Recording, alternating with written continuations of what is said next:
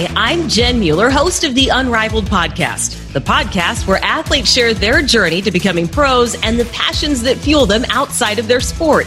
Today, our guest is Lauren Cox, the number 3 overall pick in the 2020 WNBA draft by the Indiana Fever.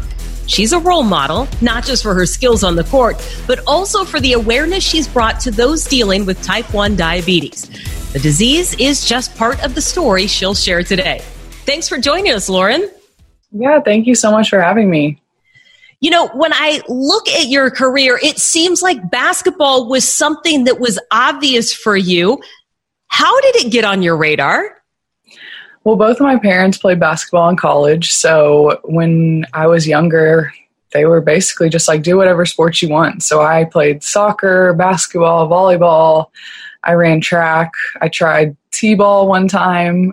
So I was playing everything, and basketball just kind of became it for me.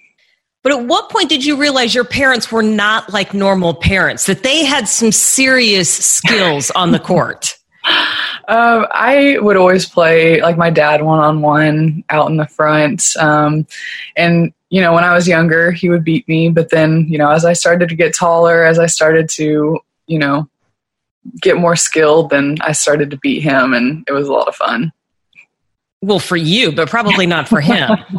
Yeah, I might have, you know, crushed his ego a little bit, but we don't talk about it too much.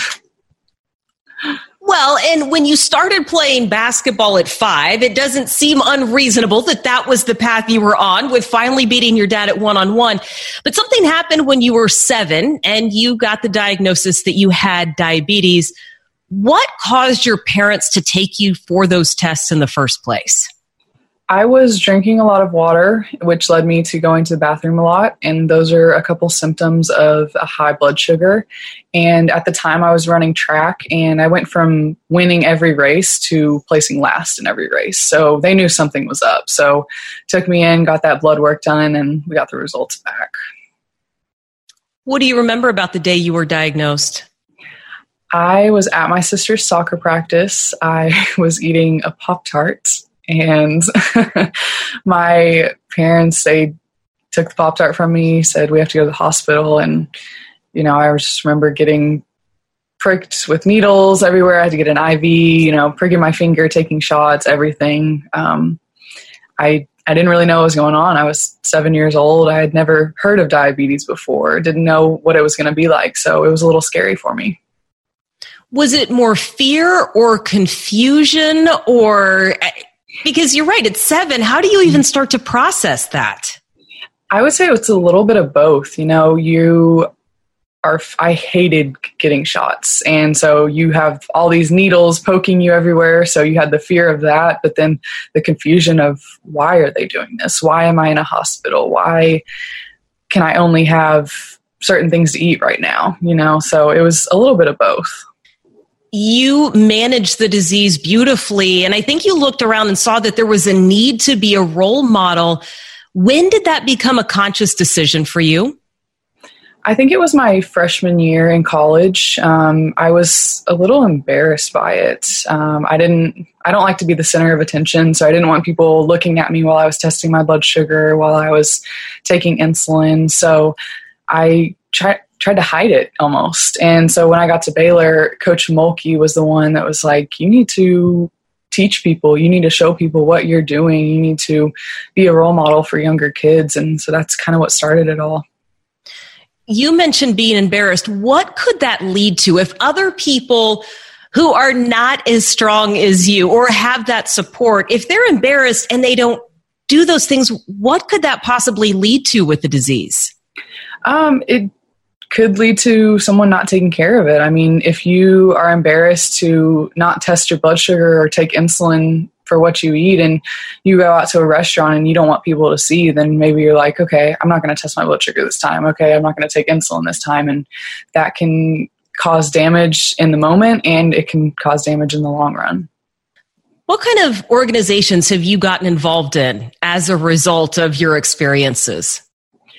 So at Baylor, every year we would have a type 1 awareness night, and a bunch of kids would come to the game that had type 1 diabetes, and they'd get to watch the game. And then afterwards I signed autographs, took pictures, visited with all of them. So that was really fun. And then I was a role model at the JDRF Children's Congress, which they have every other year in Washington, D.C. And that was inspiring for me, seeing all those kids aged 4 to 17 get up on the stage, introduce themselves, go in front of Congress, tell their story, because when I was their age, I would have never done something like that. So to see them doing that kind of stuff, that was inspiring for me.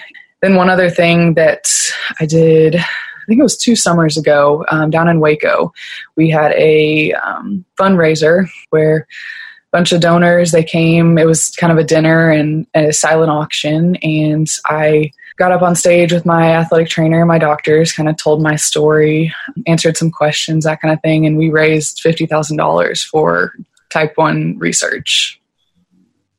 Wow, that is amazing. You have come front and center with this, and I know that you've talked about resiliency as being a characteristic that kind of comes with managing the disease. Why is that? It's one of those things where if you don't take care of it, that's a life or death situation. You can't take a day off and be like, oh, I don't really want to take care of it today. So you have to stay on top of things. You have to fight through the difficult times. Whatever life, whatever diabetes throws at you, you have to fight through those and get through it. We know how successful you've been and how you've been able to manage it. And you know that you can live a really full life and have a lot of fun. So why was it so difficult to get the news of your sister's diagnosis? You can live a full and happy life and you can do whatever you want to do, but it does suck. I mean, you have to monitor your blood sugar. You have to count your carbs. You have to take insulin.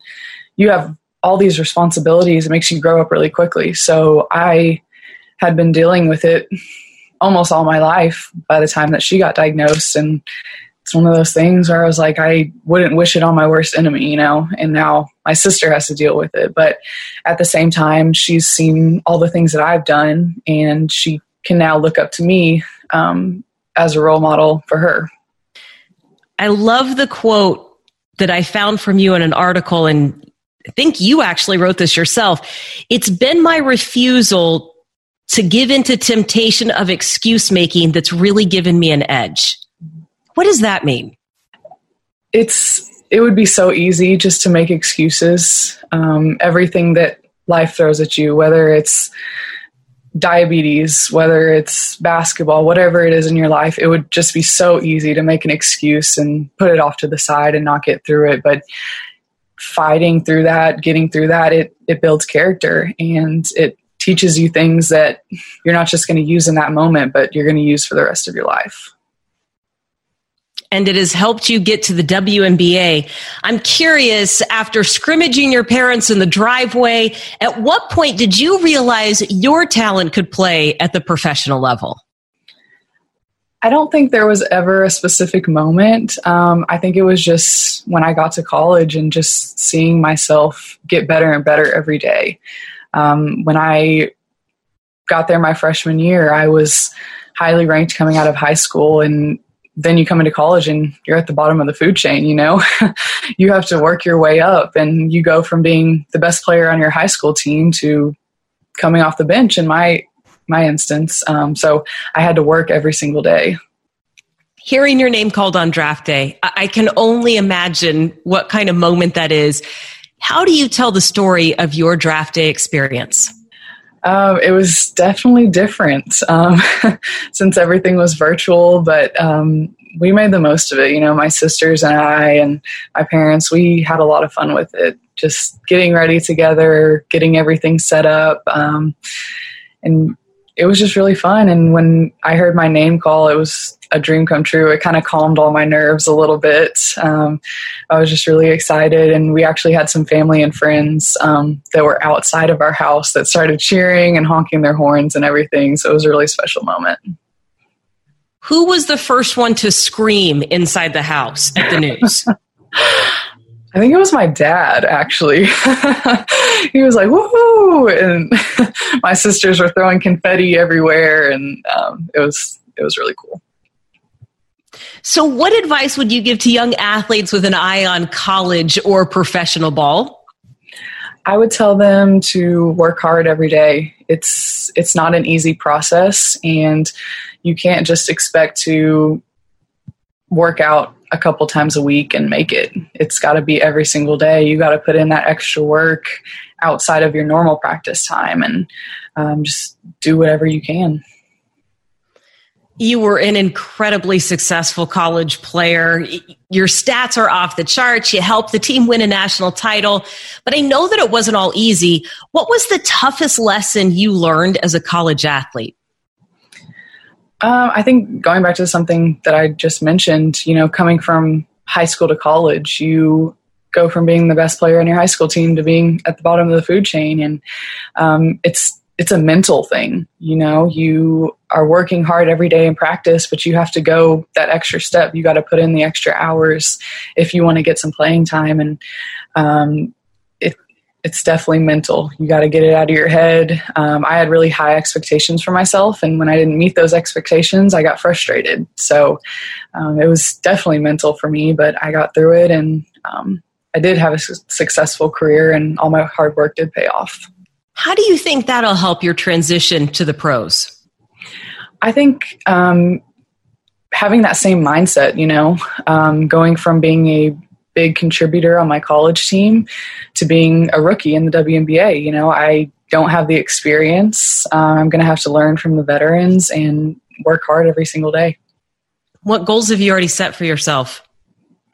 I just want to help my team in whatever way possible. I want to win. I'm a competitor, and whether that's scoring, whether it's rebounding, playing defense, whatever it is, that's what I'm going to do.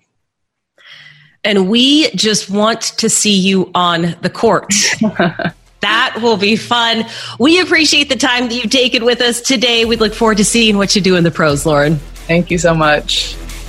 This is the Unrivaled Podcast, giving fans a refreshing look at sports. I'm Jen Mueller. Don't forget to follow us on Facebook, Instagram, LinkedIn, and Twitter. Look for Unrivaled's next Inside the Jersey profile of a likable professional athlete coming soon.